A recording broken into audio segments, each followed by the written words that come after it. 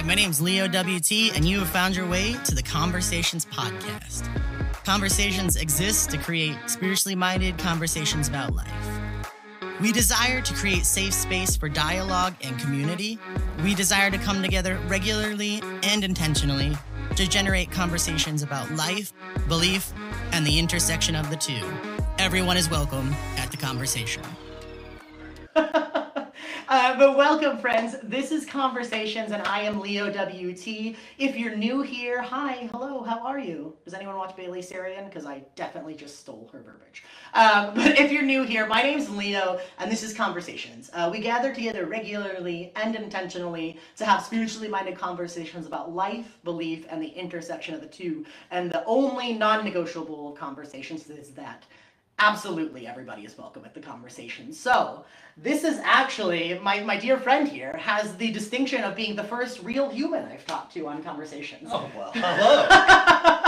And I'm not talking to a Zoom-based hologram. I could actually reach out and touch said person if I want to, but I'm not going to be creepy. So, but I am here tonight because my friend Brian, I've been angling to get this guy on the podcast for a minute, and he was like, I don't know. And I was like, bro, you got to do it. And then he just so happened to move back into town, and I've been badgering him ever since. So, true story. I can tend to be persuasive when I want to be. So, but tonight we have an interesting topic. If you saw the title, I really want to talk about something that's been heavy on my mind lately with everything that's been going on in my local community. If you're not from Olean, New York, I'm going to give you a brief synopsis of what's happening. Essentially, 2 weeks ago, a local evangelical pastor who also happens to be the middle school principal actively preached and broadcast publicly on social media that LGBTQ people, Democrats, Muslims, people with mental health issues, and people who are pro-choice are all of the devil. Furthermore, he and his wife preached that they were going to infiltrate the school systems. And they also preached they were actively praying that the lips of the enemy would be stitched shut and the tongues would be cut out. I think cut out was the word, if I remember correctly. Something like that, right? It was all mildly terrifying and aggressive language. So, at any rate, here we are. But that happened 2 weeks ago. And then in response, there's been a couple of protests. There was a protest outside of the church of said pastor, which Brian actually attended and helped me sort of co-officiate. It was a good time. It was a good time.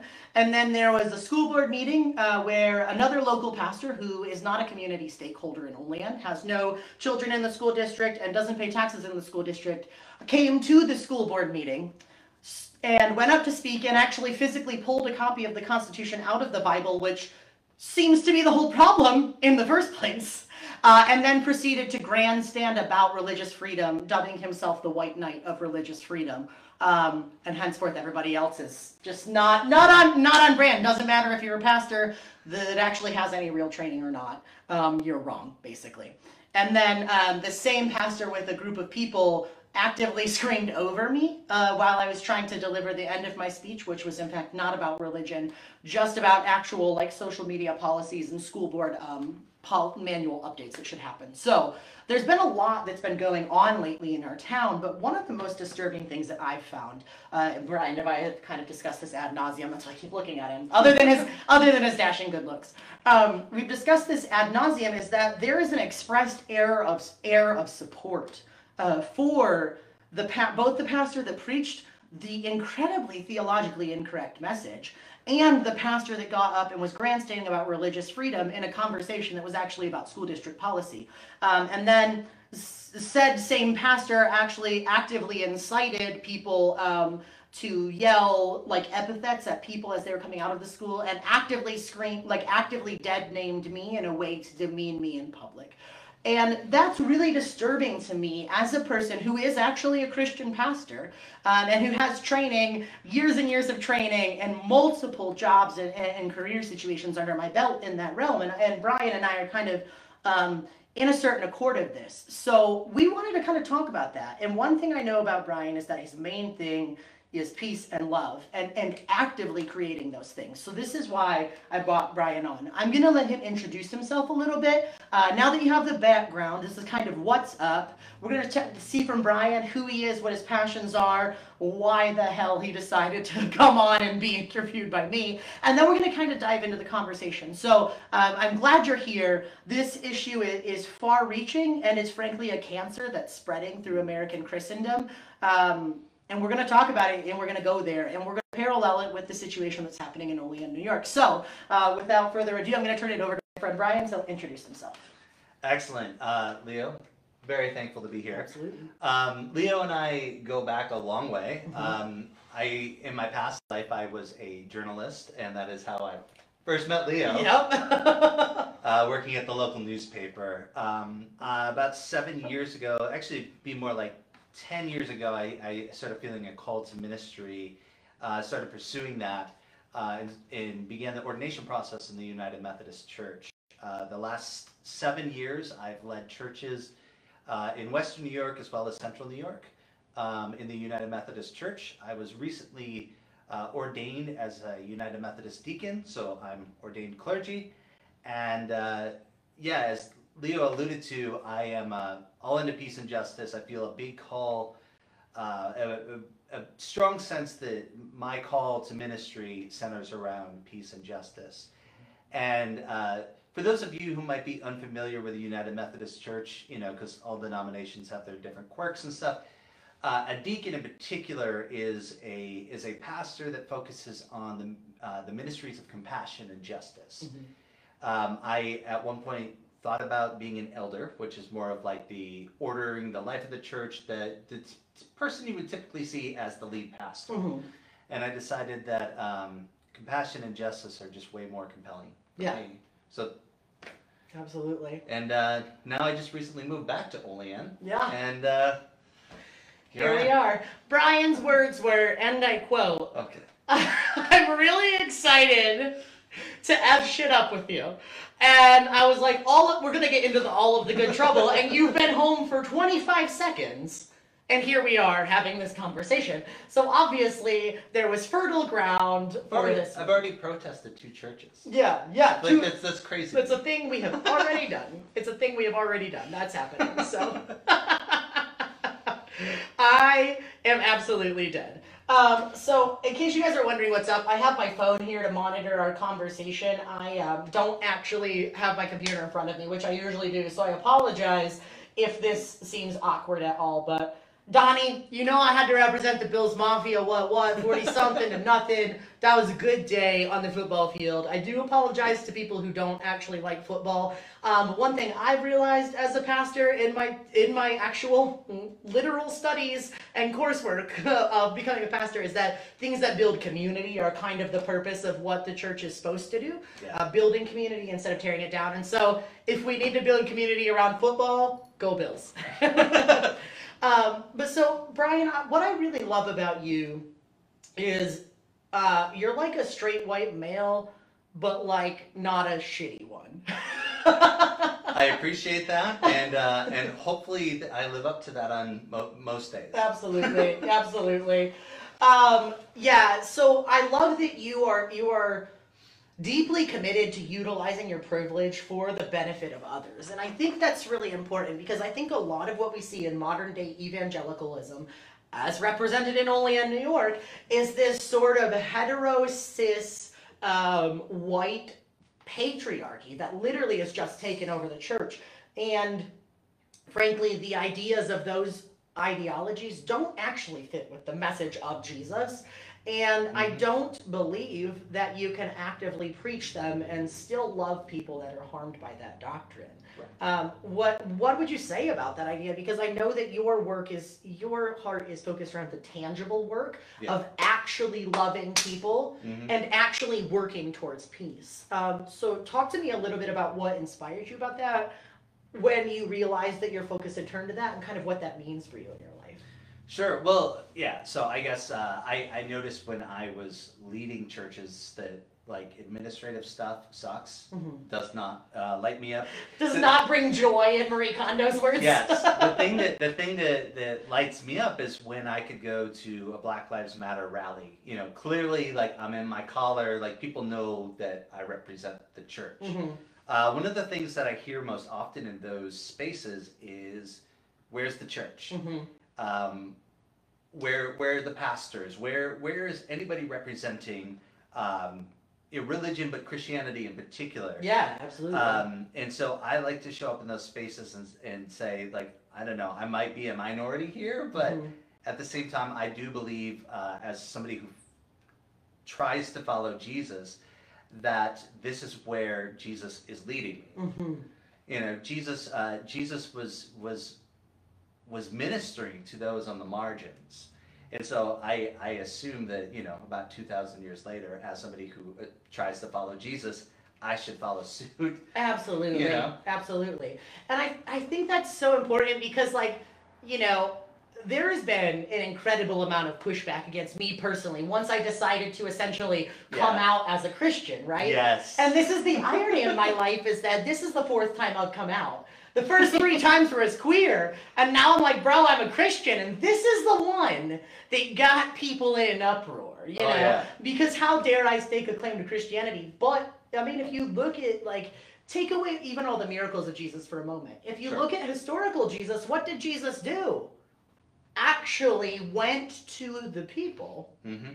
and provided them with their needs. Yeah. You know, and so if you're claiming to be a Christian, yet you're actively preaching against the margins, and you're Mhm. saying margins come to us, I don't think that's modeled in the Bible. Not at all. No, I mean The not opposite. The opposite, right? Yeah, yeah. Exactly. And I just think that this is both a sacred and secular conversation Mm-hmm.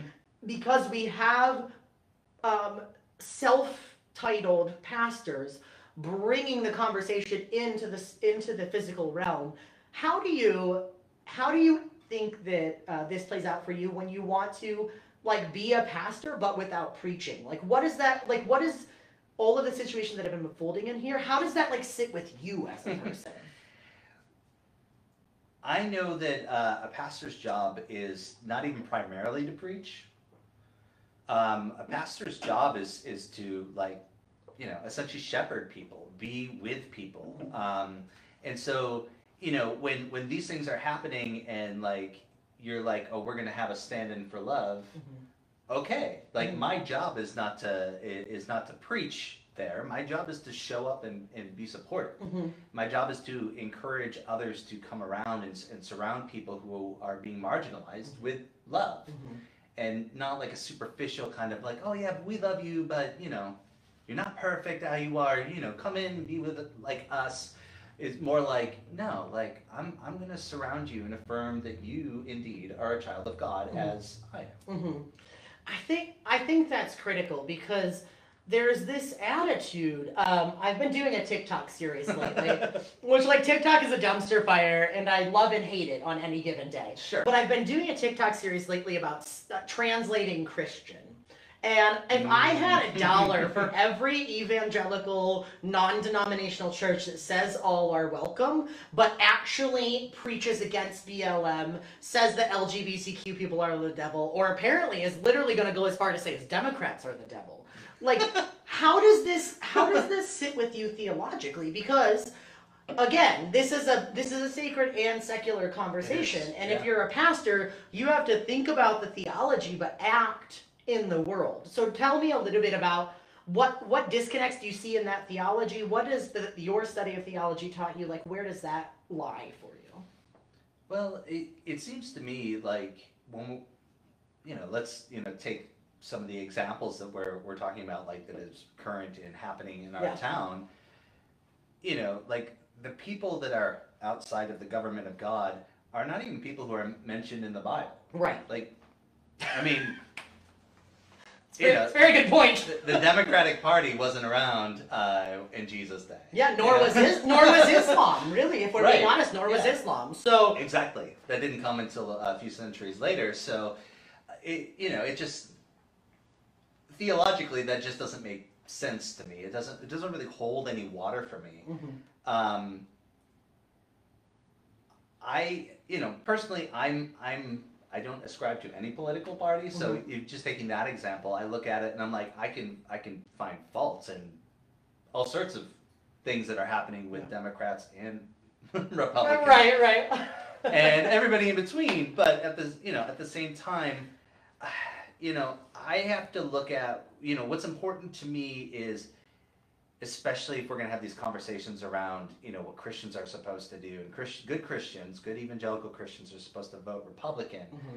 I'm like, well, good Jesus following people should be voting in a way, or should be acting in a way that seeks to build equity in this world, that seeks to lift up the people on the margins, and not in a way that like we're a savior to them or like elevated above them, but that we're all children of God. Yeah. And we should be working together and not creating these divisions. Absolutely. I think that's one of the most wild comments that I've gotten, and this isn't even leading to a question. This is just a statement. But I've seen so many people saying like, "Oh, you're spreading hate by coming against this pastor." Yep. What in the hell? I saw those comments and I went, What kind of gaslighting, backwards understanding of theology do you have that creating accountability for a pastor who otherwise has no accountability, mind you? Side note for everybody who's watching, when you go to a non-denominational church or an evangelical churches, quite often outside agencies. True story. Henceforth, they are the God in their own realm. They are the prophet, if you will, if you want to use Hebrew Bible terms. They're the prophet whom God speaks to, and everybody else is supposed to listen to them and not question. Whereas folks like Brian and myself, I practically have to have every poop I take. I practically have to have every poop I take, like approved by a governing body. Mm-hmm. And then we have people who are just popping off. You know what I mean? Right. Like if I were to pop off in a similar way, like I'd have like some serious conversations with my bishop that could lead to some kind of consequence. There would be accountability to that. Absolutely. And if things went far enough, I'd lose my ordination. Like I'd lose my ability to call myself a pastor. Mm-hmm, mm-hmm. Which, for the record, took like thousands and thousands of dollars and years of your life. Right. You didn't just decide. I didn't show up one day and said, Just like, I think I have a couple transferable skills from my previous job. Which is true, but that doesn't make me a pastor. Exactly. And I just think that that's incredibly pertinent in the conversation, because if you're going to believe something, it should bear with it action. Yeah. So when I hear people say, I believe in peace and love, but then I either don't see actions, or I see specific and calculated inactions or support of toxic theology, what does that leave me to believe about another person's, like, how does that sit with you when another pastor says, I'm all about love, but then actively supports what's been happening in Olean? Right. There's a decent amount of verses in Scripture that would point to love as a verb or love as action. What does that lead you to do? Right. Like, what's the tangible side effect? And like one of the things that I hear often, and I like, if I go to a protest situation, often you'll hear the phrase "no justice, no peace," which I think is a very a religious statement. I think it's, and maybe it's not intentionally that way, but it's true that peace only happens alongside justice. So it's not enough to talk about it. I have this quote here from the Reverend Dr. Martin Luther King, who said, "It's not enough to talk about love. There's another side called justice, and justice is love in action. Justice is love working against anything that stands against love. Standing beside love is always justice." I think that's so pertinent and salient in this moment, because the whole reason that we're having conversation is because you cannot say you love someone while actively working against their best interest, or supporting or not speaking up against someone who's actively working against their best interests. That is logically incoherent. Sure. Right? And I mean, like, you can't, like MLK was saying, you can't have one without the other. These are two sides of the same coin. A peace without justice is a false peace. Mm-hmm. Absolutely. It's just not real.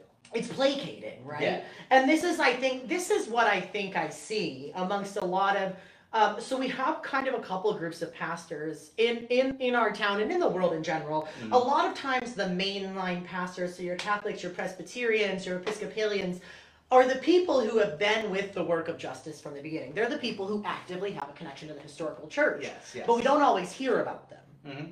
What we hear about is the people who are absolutely raging. They are politicians cosplaying as Christians. Yes. Someone said that, and I stole it. It's amazing. I because love it. there's this conservative evangelicalism, white evangelicalism is actually political cosplay. But then we have another group of people who's like, oh, I just believe in love. I love everybody, and I'm not going to take a side. Mm-hmm. And I think that when you're neutral in times of injustice, when you are saying you want peace but without working towards justice, you're honestly just blowing smoke. Yeah, one of the things that I had preached at one point, because if you were to talk to anybody I've served in a pastoral role in the last 7 years, they're probably like, all right, like I've heard peace and love so many times. Like, what's your other sermon? Right. I'm not sure that I have one, but Right. one of the things, even when we were talking, going through the beginning stages of COVID-19, and there was a lot of things that kind of came out of that showed inequality and injustice in our world and in our country. But one of the things that, and I firmly believe this, to stay silent and completely ignore what is happening is not living in love. So you could say, oh, I just believe in love and all that stuff, but to completely ignore the thing that is happening is not actually love. Yeah, no. It's actually, what it is privilege.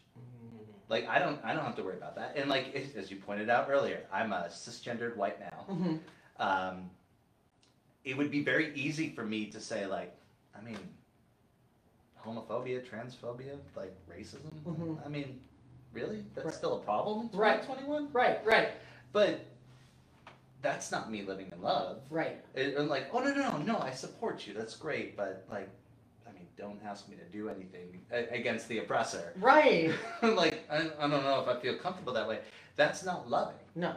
Love is an action. Love is a verb, and the love that we're talking about often when we talk about love is in what Scripture is often talking about is not necessarily like the love that I would have between me and my wife, or me and my son, or me and my really good friends. Mm-hmm. We're talking about what the Greeks would say agape, and this is a love that's a verb. Mm-hmm. This is a love that's action, and this is a godly love. Mm-hmm.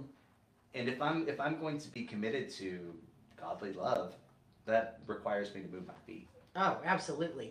Love, like faith without works is dead, right? Like that's Bible, like 101. Yeah. Everybody will come at you with that verse. Yep. But now all of a sudden we can love people without taking action. Like, how is that? That doesn't even make sense by your own logic. You know what I mean? Yeah. It doesn't at all. Yeah. Someone brought up the question in the feed, and I would love to honor this question for a moment. Yeah. What are your thoughts on the idea that one group of people or any of these categories of religions have got the concept that are truly superior and they're above people that are in the community? Like, Yeah. how can this? I'm not even going to placate you or play it off. There's a very specific type of churches that are claiming moral authority right now, Yep. right? Yep. They often overlap with white evangelical Christendom, right? Mm-hmm. And these groups have gotten the idea that their way is the right way, and because they yell the loudest, there's this idea that they're superior. Why do you think that happened? How do you think that happened when, as we've just talked about, like the actual denominations connected to the historical church have been in the trenches doing the peace work for a long time? Like, Mm-hmm. where do you think that disconnect comes? Conservative evangelicalism marrying itself to right-wing politics, that's kind of become a very dangerous It's like the worst thing. marriage in Oh my history. goodness, for the last couple decades. But the question actually reminds me, several years ago when I was a journalist here, one of the churches we're talking about was under a different name with different pastors, and there were signs around the village of Allegheny that said, "We are the true church, and if you don't go here, you're not." And so, I see this, and now this is a news story. Oh my God, that's horrifyingly embarrassing. It is, and so I had to call in the pastor and the pastor's wife, and have a conversation of like, so what's this about? And they were like, oh, that's not us, and we didn't authorize that, and that's not what we believe, and whatever. But somehow at least somebody had it in their mind. Yeah. That because they went to this church and held these beliefs, they were superior to everybody else. And I've come to the conclusion, that I do not think any one denomination or one religion holds claim on ultimate truth.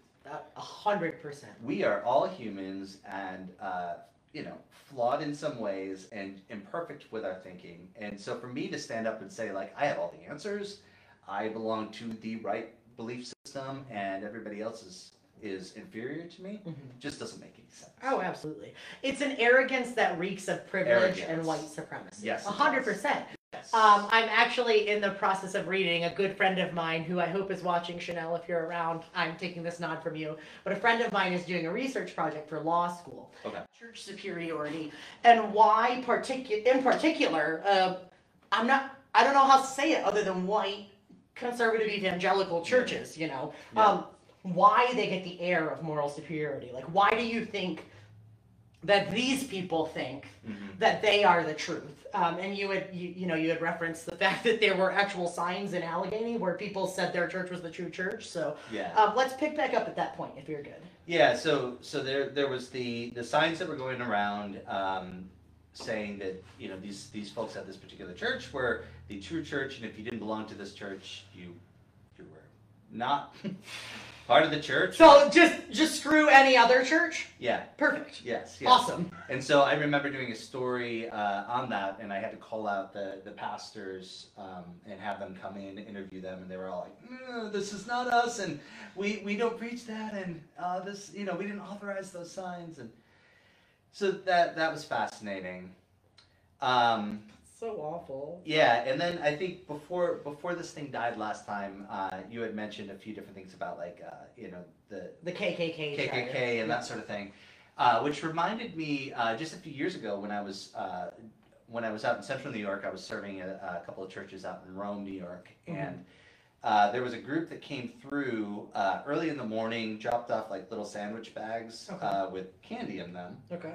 Like a little fun-sized candy bar, and like with a little poster that said, join the Northern Knights of the KKK, that kind of thing. What? And it showed up in 3 different communities, and the timing of this is such that it happened sometime early morning, and then kids go out to their bus stop, the end of their driveway, and go, oh, look, there's candy, and now they got this flyer. Oh my God. So there was a lot of demonstration and things and conversation that we had around that when we were there. But one of the things that I got really interested in was going to the website of this particular organization, just because I needed to see what are the tenets of their beliefs. And it was just amazing to me how much scripture was on their website justifying their beliefs and superiority. Almost as if Jesus was like this nice, blonde-haired, blue-eyed, American as apple pie kind of guy. That's horrifying. Yeah, and it was. I think that is horrifyingly emblematic of the problem that we see in American Christianity. Yeah. Right? Okay, first of all, I am a Christian pastor. I am born and raised as a Christian. I have worked as a Christian pastor in the Evangelical Christian Missionary Alliance and Pentecostal Assemblies of God environments. Been paid to work in these environments. I understand American Christianity very, very well.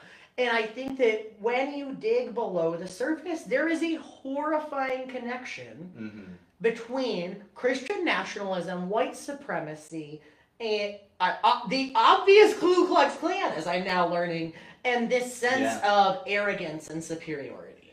Well, and you think about it throughout history, even American history, like we come over and we colonize this land that we steal.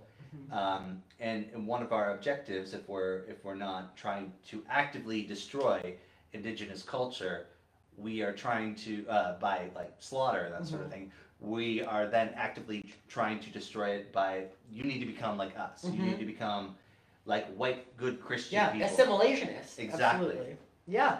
Well, that's what we did to Native American children. Exactly. Yeah. You know, and the church has a lot to repent. You know, if you want to get churchy about it. Yeah. And that it has a lot to repent for the American slavery. You know, holding people down, whether that's the voting rights or any like the church is. You know, you could say there's pretty good people on both sides. I've heard somebody say. Yeah, I've heard someone say that. But you know there are people on the wrong side of history with Bible in hand throwing out verses. Yeah, yeah. And it's so disheartening because I frequently say I reluctantly identify as a Christian. And then when people ask me why reluctantly, I'm like, have you met any other Christians?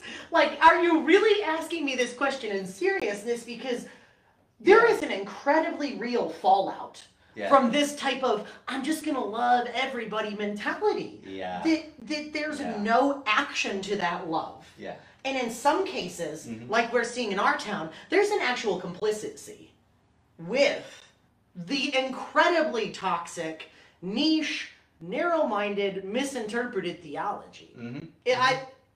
I'm not the only one thinking this. Half the reason I brought Brian in here was to say, yep, Leo's right. No, I'm just kidding. I'm just kidding. But like, I think you, from what I've heard of your story, you've experienced this as well, right? And what's your take after these experiences you've had in seminary, working as a pastor over multiple congregations, being actively involved in working for peace and justice, seeing what you did with the KKK engagement and stuff. What's your take on what's happening now? Like, is this at all special, or is this just part and parcel? It feels not special, and I wish I could say that it was, but it's this is something so it's hit only in New York, it's hit so many different places around the country that none of this is really surprising. It's just very disappointing, and this idea of choosing like, well, I'm not on the side of hate. I love, I love, but I don't want to do anything. But I also love the hater. Like, this is essentially what's being said, right? And there's that quote, and I'll probably mess it up, but essentially, to choose not to decide or to choose not to act is still to make a choice. Absolutely. So if you go, well, I'm hands off on this, you're still siding with the oppressor. Absolutely. You're allowing it to happen without putting in actual reaction to that. Well, absolutely. And you're siding with the oppressor, and you're, as a leader of a community, like, I know that I take being in a pastoral role incredibly seriously. It's a big responsibility. No one's even paying me at this moment. Right. No one is paying me to give two shits, and here I am. But really, no one is paying me at this moment. Yep. But when you feel this sort of passion or calling or whatever you want to have it, right? This psychological disorder, no, I don't know. But when you feel this, right, it bears with it a sense of this is my vocation, whether I'm being paid or not. Yes. And here we are sitting in roles where we're not being paid for this. And I'm just thinking to myself, like, why are the people who are being paid for this, where are their voices in the conversation? That was always one of my big struggles, because just for some clarification right now, I am an ordained United Methodist pastor. I am not currently serving a church in like a leading active role, but I'm going to be working behind the scenes with a church here locally. Anyway, that's all to say, like, I get disappointed about that situation here. I was disappointed about that when I was in Rome, New York. You know, the KKK stuff happened, Black Lives Matter, all of these things where I'm just like, the church should show up. The church should be a voice in this. And, you know, it felt like to encourage my colleagues to join up with me was mostly like pulling teeth. Yeah. And that was very disappointing to me. And not only was it disappointing to me that those leaders wouldn't show up, but the people that they were leading wouldn't be there either. And I think that's the issue. You know, to quote, to pull out was Uncle Ben from Spider-Man, right? With great power comes great responsibility. Yeah. The thing is when you are a leader, when you are a paid leader, when you are an appointed leader, right? You have a responsibility because your words impact more people than just you. Yeah. And so here we have paid leaders, we have appointed leaders, and we have some people, in some cases here in Olean, who are supposed to be elected leaders. Maybe they were, maybe they weren't. Sure. But these leaders are actively not taking a stand. And some of these leaders, the reason this conversation is overlapping is that some of these leaders are both political / public and pastoral representatives. Right. And so what do you think it does to a people when a leader either practices and preaches incredibly toxic theology, or when a leader simultaneously does not publicly decry toxic theology? What do you think that means, like just in terms of what you know about being a pastor? Well, I think, you know, pastors, you know, for better or for worse, still have some authority in people's lives. You know, that authority is given to them and earned or whatever. But you know, when you have somebody saying these sorts of things and they have a willing crowd sitting and just eating it up, that sparks a reaction that you see. You know, even some people like getting in a tizzy over all this stuff and like deciding, you know, to do the childish thing of like, you know, dead naming people. Yeah. Going on their Google business site and, you know, posting all kinds of negative reviews. This is not a house of God. Excuse me, ma'am. This is a hair salon. I mean, whatever. Yeah. So in you know, then you have part of what, you know. Well, I guess the two pastors that we could talk about, the two churches, you know, these are people who hold public positions. And so they not only have authority in their church, but they have authority within the community. School districts and police departments. Yeah, which gives them an added kind of layer of, I don't want to say credibility, but maybe that is the right word for a certain subset of people. Absolutely. You know, well, pastor said this, so I mean, it must be true. It must be true. It must be true. Yeah. Absolutely. And I mean, heaven forbid that someone is encouraged to read and study their own faith. Like if you read and study your own faith, what they might come to an opposite conclusion of me, or they might have a different understanding. So maybe heaven forbid, you know, heaven forbid that someone does their own research. But I would like to ask you this. I would like to ask you this question explicitly. Okay. Because I'm just insanely curious what your thought is as an actual ordained person with educational and institutional backing. Yeah. What do you think the pastoral response should be to someone, A, preaching anti-LGBTQ, Islamophobic, you know, religiously charged messages against poor people, and also to a pastor actively, making students cry? Like, what is your pastoral response to that? Because, like, I'm not hearing a lot of pastors in Olean say anything. Yeah. What do you think a pastoral response is? I think a pastoral response is A, to speak out and say, no, this is not representative of who we are as people who proclaim to follow Jesus.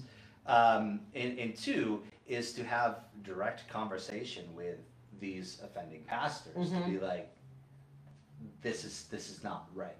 This is what you are doing is not pastoral. I mean, when you're going to a school board meeting and making young teen girls cry, that's not a pastoral move. I don't remember that action of Jesus in the Gospels. Like, was it in one of those non-canonized ones that we're not supposed to talk about? Or? Yeah, it was in the Gospel of Mary. Yeah. See my page later for all of the conversation about the Gnostic Gospel. Please, there's been an episode on that. But no, I think that's the thing. And as someone who was raised as a pastor's child, because this is another level for folks who are watching and don't know me, I know there's a lot of people who are hearing my voice who's never heard it before, so they don't understand kind of who is this Leo guy and why does he have a stake in this. Yeah. First of all, education. Second of all, actual professional experience. Third of all, a literal lifelong history with being involved in the family of a pastor. My dad is a pastor. My dad is still to this day an ordained pastor who happens to not agree with my standing about LGBTQ people, but does actively love me. There is an active love part to that, right? In case my dad's watching and my mom as well. Sure. But I've seen this come up, right? And I've seen issues happen within communities before, and I've seen how my dad responded. And my dad's first response was always active love, to be completely honest. My parents, despite our disparate ideas at this point, made me who I am. Yeah. And that was a person who actively loved people. Mm-hmm. They took we took people into our home, we fed people, we gave people clothes. My parents made, as a couple, less than I made at my first job, you know what I mean, as out of college. And they still did the work on a daily basis, right? Mm-hmm. But the other thing I learned is that there's also usually local organizations of churches, right? Yes. Called ministeriums, which are where all the ministers in a town get together. Did they have that in Rome? They did. Okay, so like it's not a very active group, but right. it existed. And I think this is what bothers me is when I did a Google search the other day of churches in Olean, pretty sure I counted over 30 churches. And there is the Greater Olean Area churches. And there is the Greater Olean Area of churches, who I know does work, right? Because I've been involved with them via my aspirancy process when I was an Episcopalian, right? Oh, so I've been involved with them. Yeah. And I know they're great people that are very supportive Certainly. of real actions towards Yeah. love. But there are over 30 churches in Olean, and I'm only hearing 2 people pop off. Yeah, that is problematic. It is. And not to make any excuse for that particular thing. Just an interesting side note. Yeah. I'm assuming this is still the case. So, excuse me if I'm incorrect. But when I was here last, when I lived in Olean 7 years ago, I know those 2 churches in particular Mm-hmm. were not affiliated with GOAC, Mm-hmm. and adamantly not. Yeah. They didn't want to be a part of that. Yeah, this is a whole other conversation. Yeah. Yeah, so the pastors of these 2 churches that we're talking about right now were actively not a member of the collection of local ministers. So that within itself should bear, I think, some concern, I would say, right? But the bottom line is where is the real pastoral voice here? Because it needs to be here. And literally, you and I are sitting here on a Sunday night, Mm-hmm. taking time from our families, interspersing this conversation between our jobs that we have to pay the bills, right? Yeah. Having this conversation. So where the hell is the local conversation? Right. Like, I mean, I understand that my podcast is called Conversations, but like other people are allowed to have them, right? Well, and I also feel like there are and I've worked with them. There are pastors who feel like what we're talking about is a political issue. Right. True. You know, so like LGBTQ is a right-left issue. Mm-hmm. I don't know why, but it is. Yeah. And so they will either be actively, let's say, against LGBTQ, for example, Mm-hmm. and not want to make a lot of noise, Mm-hmm. so they'll just refrain from the conversation, or they just, I've heard so many of my colleagues, even in the UMC, I'm just not political, I just don't want to talk politics. Mm-hmm. And almost in this way of like, I don't want to piss anyone off. Right. Whereas your pastoral job is not to never piss anyone off. Mm-hmm.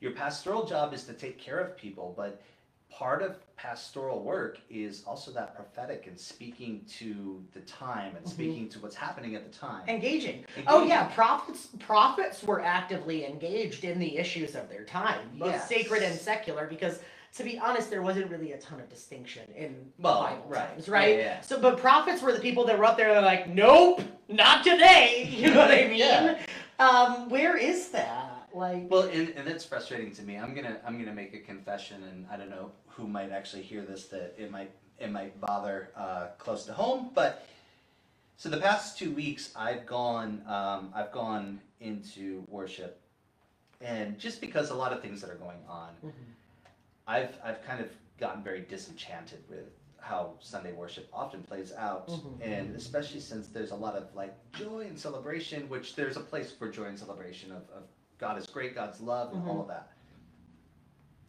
But with all of the stuff that's happening in the church or in the world, that the church as a whole is not responding to, or not, making headways on for one reason or another, or actively on the side of oppression. I got back to the prophet Amos. I'm just going to read quickly. There's a couple verses here in chapter 5 where God is saying through the prophet Amos, I despise your religious festivals. Your assemblies are a stench to me. Even though you bring me burnt offerings and grain offerings, I will not accept them. Though you bring choice fellowship offerings, I will have no regard for them. Away with the noise of your songs. I will not listen to the music of your hearts. But let justice roll on like a river, righteousness like a never-failing stream. This is what I'm reading during the sermon the last 2 weeks, because I'm just like, I need more of this in the church. Yeah. I need the church to go like, who are we?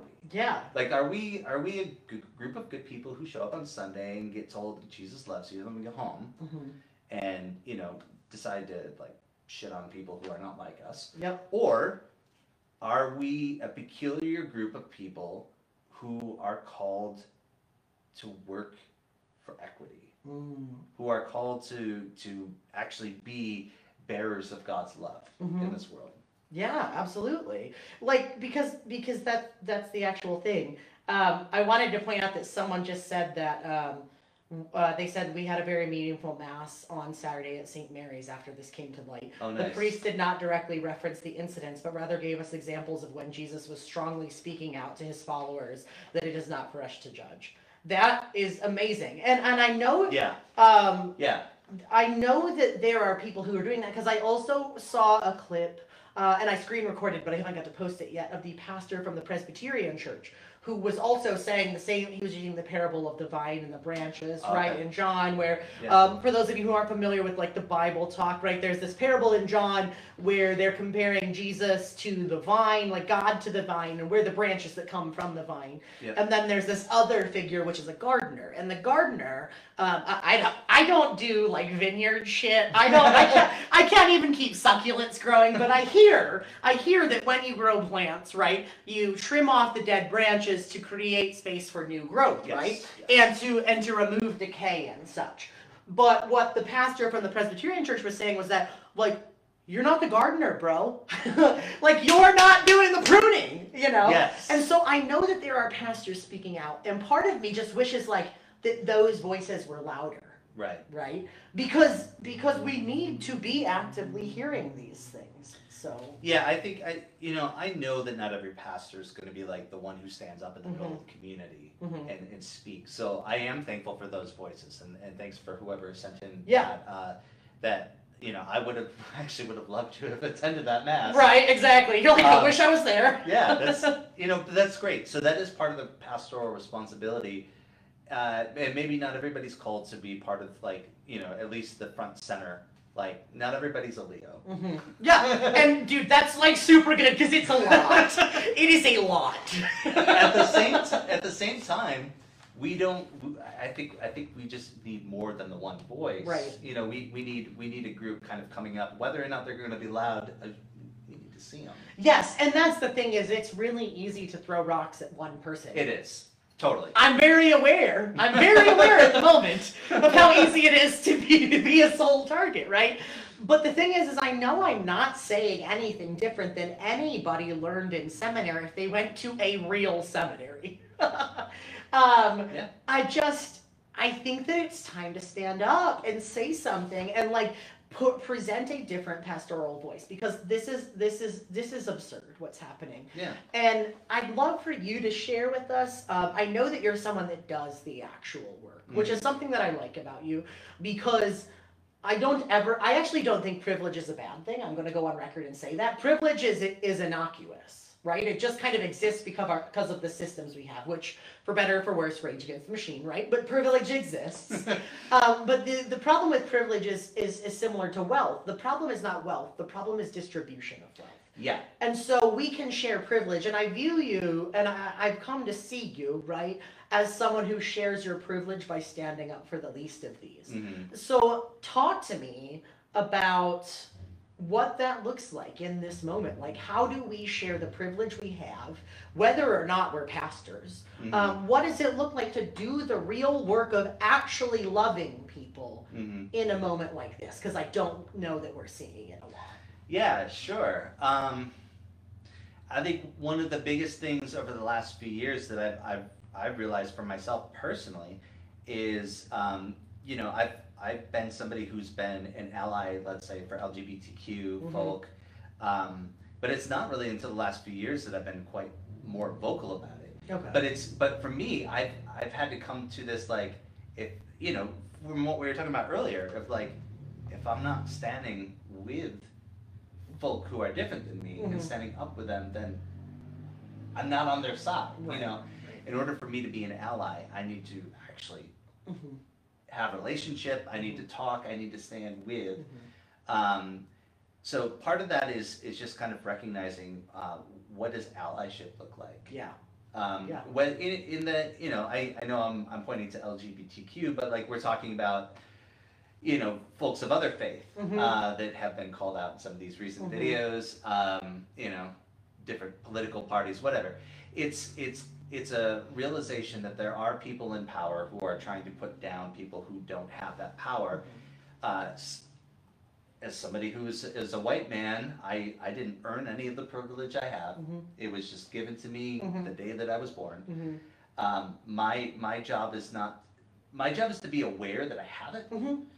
and then to figure out how to use it in a way that's going to benefit the most people. Right. Absolutely. Like it's the same concept of there's actually enough food in the world to feed the whole world, but it's not distributed evenly. Well, in case you're wondering, that's real, by the way. Yeah, that's one of the things I was thinking about that this morning. Even like people who get pissed off about the idea of distributing wealth or giving rights or privileges to other groups, there's this mentality that like there's just not enough, Mhm. and so like if we give it to these folks, you're taking it away from me. Mm-hmm. Which I just like to say, like, there's just like this never-ending storehouse. Like Mhm. it's if we're talking about love, and if we're talking about like creating equity for people, Mm-hmm. that doesn't run out. Right. And just because I want to give it to somebody who doesn't have it right now doesn't mean I have to take from anybody. Right. Yeah. Like that's really weird. It's like it's not love and justice are not finite concepts, No, right? they're not. There's not a limited amount of them that Not at exist all. in the world. Yeah, they're not like a fossil fuel, a non-renewable resource of love. Like, Right. oh God, if we love these people, there's none left for us. Shit. What am I gonna do to my dog? Like, Yeah. I can't love my I dog just if I gave love all my my neighbor. love to that person on the street. And, Ugh. It's the worst. I think that this is just such a salient conversation because I think there's a lot of conflation with spirituality and Christendom with this type of toxic theology that we're seeing a lot of. Mm-hmm. And so simultaneously, there's a pushing away of people who might otherwise engage with spirituality. Yeah. But there's also Yeah, a yeah. complete silencing of people who have a voice in the conversation. And I think that that's unacceptable at this point Totally. in world history, Totally. Yeah. A church should be. I mean, if you think about where church came from, if we're talking about like 2,000 years ago, Mhm. a Palestinian Jew Mhm. doesn't look anything like me. Palestinian, for the record. Stop sharing Christians for Israel posts. Oh my God. It's a whole other That's a whole nother podcast. conversation. Yeah. But yeah, so a church in the church, after the Holy Spirit comes on Acts 2, like there's this whole like it goes out. It's supposed to go from here and spreading out in even wider circles. The church is never supposed to be like this one small tiny group of people. Correct. It is meant to be an expansion of God's love to everybody. You know, it's ironic, is that Christianity often falls into the realm of being anti-Semitic. A lot of modern, especially evangelicalism, right?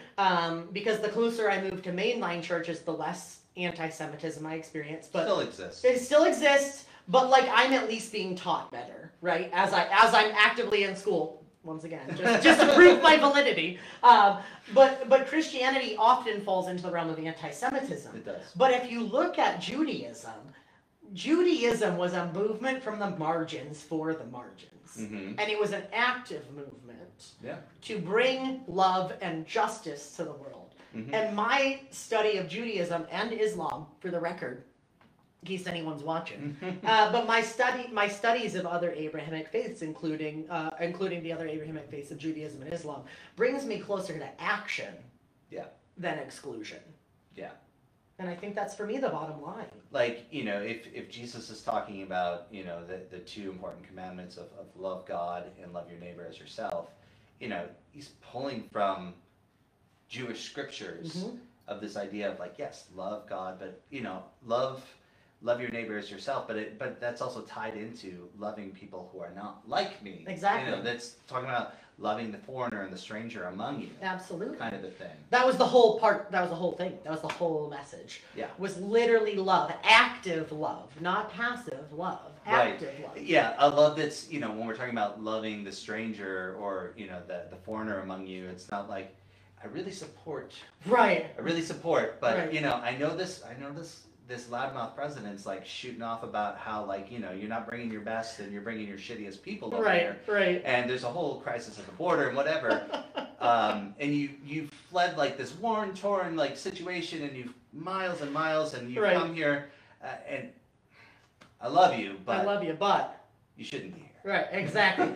There's no borders in the conversation of who we love and Love who has no we don't. border. Love has no border. No. For the record, the world doesn't actually have borders. In case we're True having story. a conversation about that borders aren't a real thing. For the record, borders and binaries, not real. Oh, Just we made it up. that should actually be my thesis. The title of my Like that. thesis paper right there. Okay, get back to me in a few years. But I think that's the point, is that love does not have borders, and if you have borders, you don't have love. Yeah. I think the converse of that statement is true, and so I think it's frankly time that we hold our leaders to what they're actually saying. I don't know how else to say that.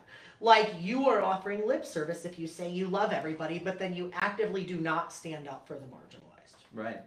I don't know. There's no lightning bolts coming down, so I've not been smoted yet. Not yet. But I think Despite that's many prayers. Despite many prayers, right? Man, there was a whole horde of people praying for me to fail at the school board meeting. Weird place to flex, but I'm telling you, man, 3 exorcisms later, and they either failed or they were so good I'm a boy. Jury's still out. We don't know. But no, this is the deeper I move in my religious studies, and the deeper I move in my religious praxis, because you cannot, religion without praxis is just, it's fake. It's not real. You know what I mean? Religion without action is not religion. Love without action is not love. Yep. And the more that I study, and the more that I learn, then the more that I move into justice work, the more I see it all come together. Yeah. And the more what I was taught actually makes sense. And the more the margins seem to hold in terms of what the world needs. Yeah. I don't know how else to put that, you know. No, that was wonderful. I do what I can. Thank you very much. I'll see you later. Well, so Leo. Bye, guys. Have a good night. No, I'm just kidding. But no, I really appreciate your presence, because I think that what I appreciate is, this is a weird statement to say, because, like, I'm, you know, just like a little bit younger than you, and whatever. We don't have to get into We don't have to get into numbers here, but something that I've, like, that's been cool to see, is I remember you saying to me, like, oh, I think I might, like, maybe be kind of sensing a call to ministry, and now you're like, the word of the Lord is justice. But I've seen, it's cool, because, like, I've seen you grow into this person that like your calling and your spirituality brought you to this place, and simultaneously my spirituality has grown. Yes. And weirdly, here we are at this same place, Yeah. back in the town where it all started, Yeah. doing the work now, Yeah. right? Yeah. And I appreciate your presence and your voice in this conversation. Is there any? I know you have a special dope treat for us here with some music, but is I there hope anything so. you'd like to say as we like wrap up, and thoughts that you'd like to bring into the conversation? Or? Well, one thing that I would like to get to is one thing that I turn to a lot, and this speaks to the action. Mhm. But there's a prayer that I go to a lot. People attribute it to Saint Francis, although that's never been proven. It's more of like in the school of Saint Francis. But it says, "Lord, make me an instrument of your peace. Where there's hatred, let me sow love. Where there is injury, pardon. Where there is doubt, faith. Where there is despair, hope. Where there is darkness, light. And where there is sadness, joy. O divine Master, grant that I may not so much seek to be consoled as to console, to be understood as to understand, to be loved as to love. For it is in giving we receive, and it's in pardoning that we are pardoned, and it's in dying that we are born to eternal life." And what I like about that, particularly even that first line, "Lord, make me an instrument." Mhm. Like an instrument, like I have this guitar, its purpose is not to just sit here and look pretty. Mhm. Its purpose is to make music. Mhm. Its purpose is action. Mhm. So saying, praying to God, "Lord, make me an instrument of your peace," is a prayer of like, God, like, move my feet. Yeah, it's an implication of action. Yes, Yeah. and make me an instrument of your peace. And there again, that's not just like, oh, like peace, man, peace and love, like, Peace, bro. oh, just kumbaya and everybody get along. Yeah. Like an instrument of your peace, like somebody who's out there doing the work, getting involved and producing peace. Mhm. And all of these statements of like, where there's hatred, let me sow love. Like these are like where there's something going wrong, let me be the one who is working toward the solution. Yes, Right. I mean, sowing is an action, right? Yeah, Sowing is a metaphorical action. I am taking this thing and I am placing it in the world so that it can grow. Exactly. That is not a passive function. Yeah, and so that's there's our scriptures, the Hebrew scriptures, the Christian scriptures, even what I understand of the Quran and other traditions. Like this is not a passive thing. No, not at all. We are called to like literally do something. Mhm. So I have a question, and I didn't tell you this ahead of time, but in your understanding, like of we are called to action, and this is the situation we see a hand in only on. Like, what are your tangible action points that you would present to people, like people who want to take action and get involved? okay, so do we want to talk? Are we talking specifically about like what's at hand right now? Yeah, let's do Okay. that, and then we'll go general. Okay, one of the things, and I saw a lot of calls for this as it was unfolding early on, was showing up. Mm-hmm. Whether it was showing up at the Stand In for Love, Mhm. whether it was showing up at the school board, Mm-hmm. not even necessarily having to go in and speak at the school board, but Just just showing being there as a presence of support Mm-hmm. is huge. Mhm. Having the conversations with not everybody's gonna like stand up at the school board and speak. Absolutely. But if you're a letter writer person, Mm-hmm. send a letter to the school board, to the district superintendent. Yep. And if you have concerns about what's going on, make sure that they hear your voice. Mm-hmm. I wasn't around 3 years ago when things fell down last time. Yep. and got swept under the rug. But the reason these things are now even in the conversation is because somebody decided they needed to stand up and talk Mhm. and say something. Mhm. And whether that's creating an anonymous Facebook page to make us all aware of it. Thank you, by the way. Yeah, thank you, Church of Tolerance person who's not me, just in case anyone's wondering, I'll throw it out there again. But I mean, yeah, these are the things, that's an anonymous action, Mhm. and not everybody has to do the stand up and I'm going to do this thing, Mhm. but we can all write letters. We Mhm. can all encourage, and One of the things that I also want to make sure that we talk about too is continuing to be an ally. Mm-hmm. You know, in these sorts of situations, and I'm speaking from somebody, let's say, who doesn't have any real life connection with this, so you can correct me if I'm wrong. But these events are triggering, and they stir up a lot of emotion. Absolutely. And you know, so being able to be a supportive presence, you know, whether even if it's just like lending your shoulder, lending your ear to listen, that's huge. Absolutely. That's like, we need people in whatever spaces when people are falling down like that and being crushed by these things. Yeah.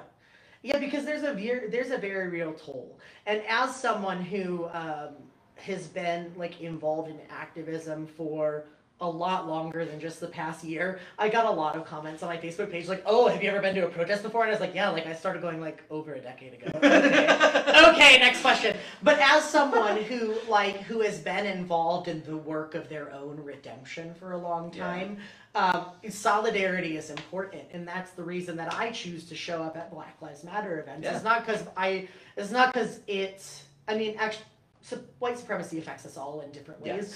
Yes. But like there are people who've been doing the work for a long time, and it's just about time that we show up and we just like support them, you know, and just show up. And I think that that's an incredibly tangible and salient way to do it. Absolutely. Yeah, and the last thing I'll say about these sorts of things would be like, you know, I'm appreciative of this platform for you and I to have these conversations, but one of the things that I don't do unless I'm explicitly asked is to show up to a space and take on a leadership role per se. I don't mind being behind the scenes, but if like I'm not LGBTQ, I'm not you know, Black, Indigenous, or a person of color. So if I'm going to show up in those spaces, I don't necessarily think that I need to assume, like, you know, any other white man, Right. that I automatically have the privilege of leading whatever's happening. Right. You know, if somebody wants me to help lead or do something, I'm going to do that. But my hope is to be there as a person who supports in whatever way that's needed. And that looks like a lot of different things, but I would rather have somebody tell me, this is what I need from you, rather than me assuming Absolutely. I know what they need. Absolutely, and I think that there is a benefit to that collective compounding of energy too. You know what I mean? It's there's a reason that the Bible said where 2 or 3 are gathered in my name, so also will I be there, right? Yeah. And I think that's the same when it comes to movements of justice. Is like, you don't have to have the answers. Yep. You don't have to be perfect. You don't have to be the target of the harmful action, right? But just showing up and lending solidarity, I think, is actually of spiritual importance, of energetic importance, right? Most I absolutely certainly. agree. I agree. I have to thank you for your thoughts, and also I would be remiss to not mention that someone else said they're really glad you're around now too, for the record. Just you know. Great ones. You'll have to check all of our multiple videos thanks to technical difficulties. But no, I appreciate that, and I appreciate the, you know, it's weird. You're doing sort of revolutionary pastoral work by just like actually doing throwback pastoral work. Like before preacher sneakers, before mega churches, before all of these other institutions, like this is just what we were actually supposed to do. And it's a collective communal work, and the work of the pastor is to inspire and love the community, and that bears with it action. So thank you for doing that, even though no one's paying your paycheck for it right now. Not in this work. Not in this work, right? That's okay. For those of you who are looking for more tangible actions locally, I will drop some comments in here about specific people to email, phone numbers to call, and places and times to show up. There is a board meeting this coming Tuesday at Olean High School, and there will be public comment. If you have not signed up, to comment, you probably cannot, but it's worth an email to the superintendent secretary. But if not, just show up. Just show up. Show up with a sign, show up with a hug, show up with anything, but just show up for love and be an active participant and actively loving people who need it in this moment. So for those of you who are looking for tangible local actions, this is a thing. For those of you who are looking for more like global actions, please contact refugee resources in your area. Please contact homeless shelters in your area. Contact the Poor People's Campaign. Yes. Poor People's Campaign is dope. They've been doing the work for a hot minute, right? Get involved, because even in like I know there's a Poor People's Campaign group that meets in Cuba, New York. Yeah. And they've been struggling to gain traction, but there are people doing the work around you. Yeah. My advice is honestly probably don't go through your church, but look for people who are actively doing the work, because there are women's rights groups, there are trans rights groups, there are Black Lives Matter groups, there are people who are working for prison abolition, there are people who are working to go and just like befriend and serve and bring love to people who are incarcerated. There is policy work that you can do to politically engage in unjust practices such as mandatory minimums and racist-based policies in the United States of America. There are infinite number of ways to get involved, but look for the people who are already doing the work in your area, because I guarantee you they're there and they're tired and they need you. So if you're looking to act locally, we will have resources here. If you're looking to act in your area, look at those avenues. I don't have like a lot of free time, but if you live in somewhere and you're not sure what's up, let me know and I will Google your town, or you can. But there's work to be done and there's people doing it. And I think some of the benefit of what we can do is show up to the people who've been invested in the work for a long time. Totally. Right? So instead of trying to pop off and do our own thing. But I digress. Brian, I know you have a little a musical selection for us. So Brian is actually a musician and he is going to play for us a song. So he's going to get himself set up right here and he's actually going to play us out here. So we'll go ahead and give Brian the screen once he's ready. So Joanna, it would be dope if you would be their mutual support. If you have any questions about local actions, you can typically ask me. The Olean Regional Justice Coalition also posts a lot, as does Conversations. My project, Conversations, is a podcast and spiritually minded community, but we desire to think globally and act locally, so a lot of times there's local actions posted on there. At the very least, you can look at my personal page, Leo Walters Tahara on Facebook. So thank you guys for joining us, and let's let Brian play us out now. Awesome. So quick context to this song. This is an original song called The Way. It's based on a story in Luke 10, and so the Cliff Notes version is this expert in the Jewish law comes up to Jesus and says, you know, what are the two most important commandments? And, you know, apparently it comes down to love God, love your neighbor. And so this lawyer, or this person who's like really steeped in the law says, okay, yeah, but right, who is my neighbor? And Jesus begins to tell this story about the Good Samaritan, which is a phrase that you often hear. And basically what happens is there's a guy beaten half dead on the side of the road, and you know, a religious guy walks by, like a priest of some sort, another religious authority walks by, and they both see and they pass on the other side.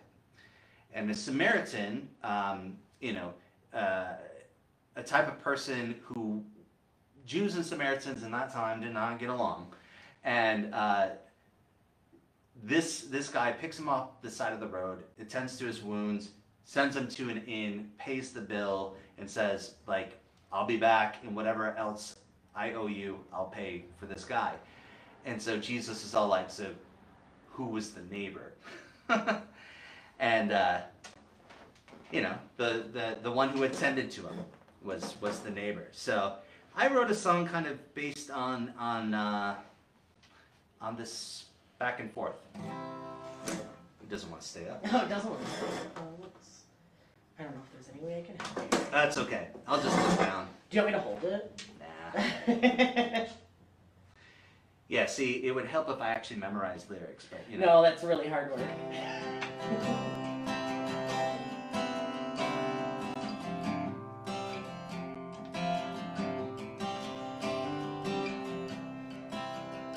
How do you read it? How do you read me?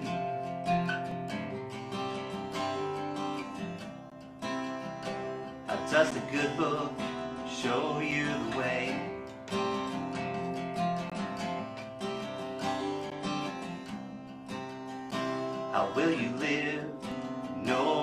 what you know.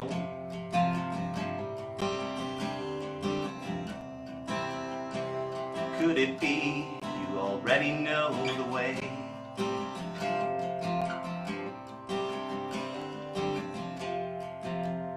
It all comes down to love. There's no other way. Do this and you'll live.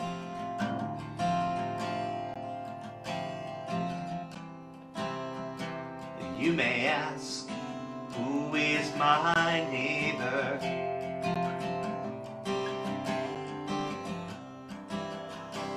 Do I love as I walk along the way?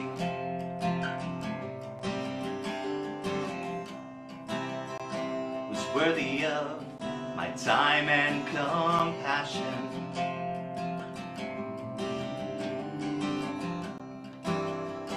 Must it be anyone come along the way?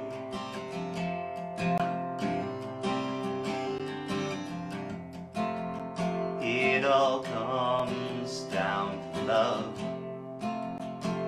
There's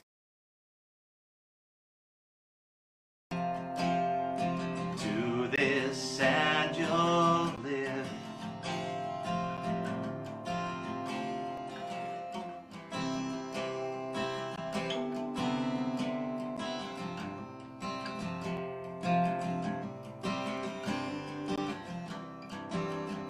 Give me your strength, give me a new heart.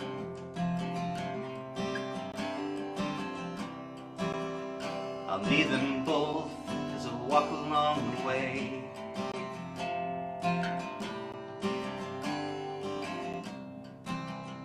I cannot love like you are asking.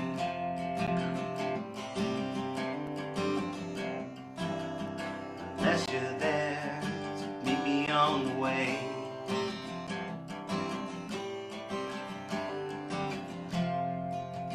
It all comes down to love. There's no other way. Oh, do this and you'll live.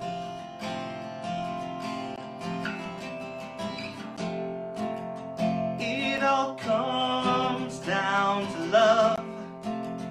There's no other way. Do this and you'll live.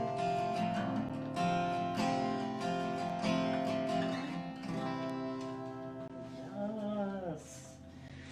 Thank you so much for sharing that with us, friend. I know that singing in front of an audience is in and of itself an act of vulnerability, so I appreciate it. Yeah. I also appreciate your very tangible take on what it means to like actually act in love.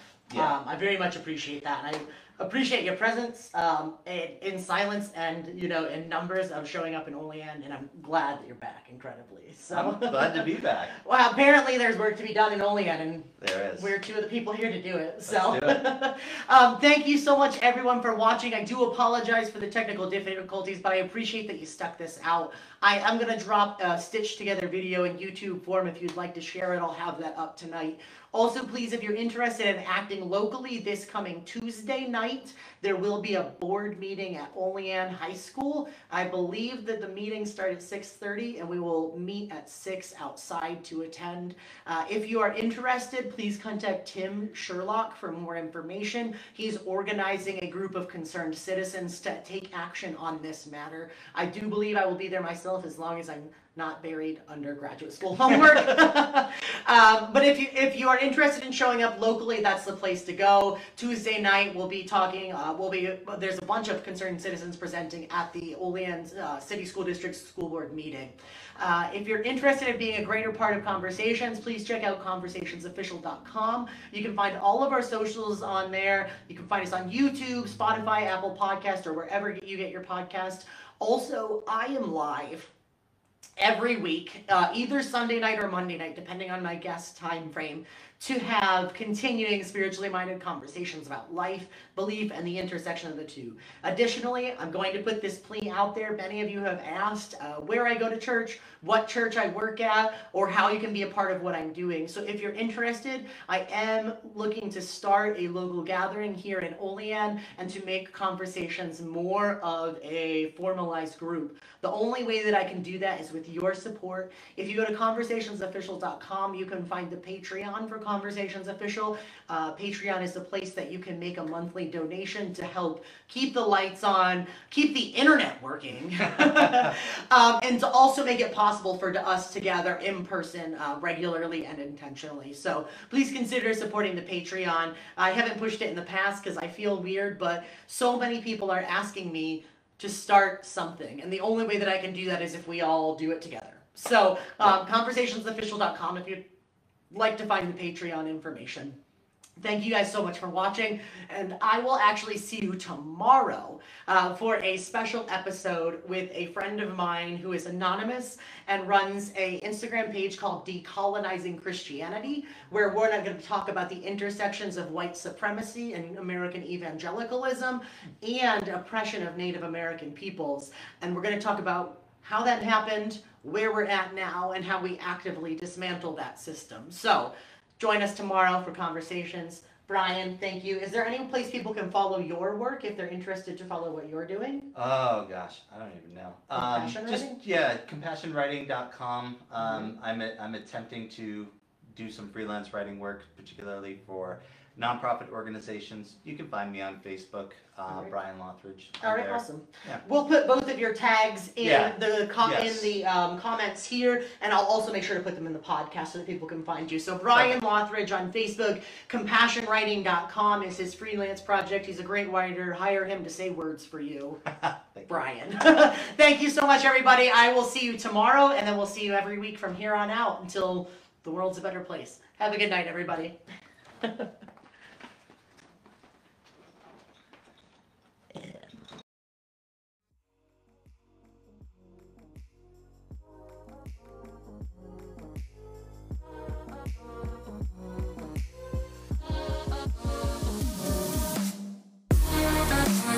This has been the Conversations Podcast. Thank you so much for joining. If you have any questions or comments or just want to get involved, feel free to join the conversation on social media. You can find us at Conversations Official on Facebook, Instagram, and YouTube. And please don't forget to rate, follow, and share this podcast. We're available on Anchor, Spotify, or wherever you get your podcasts. Thank you so much for joining the conversation.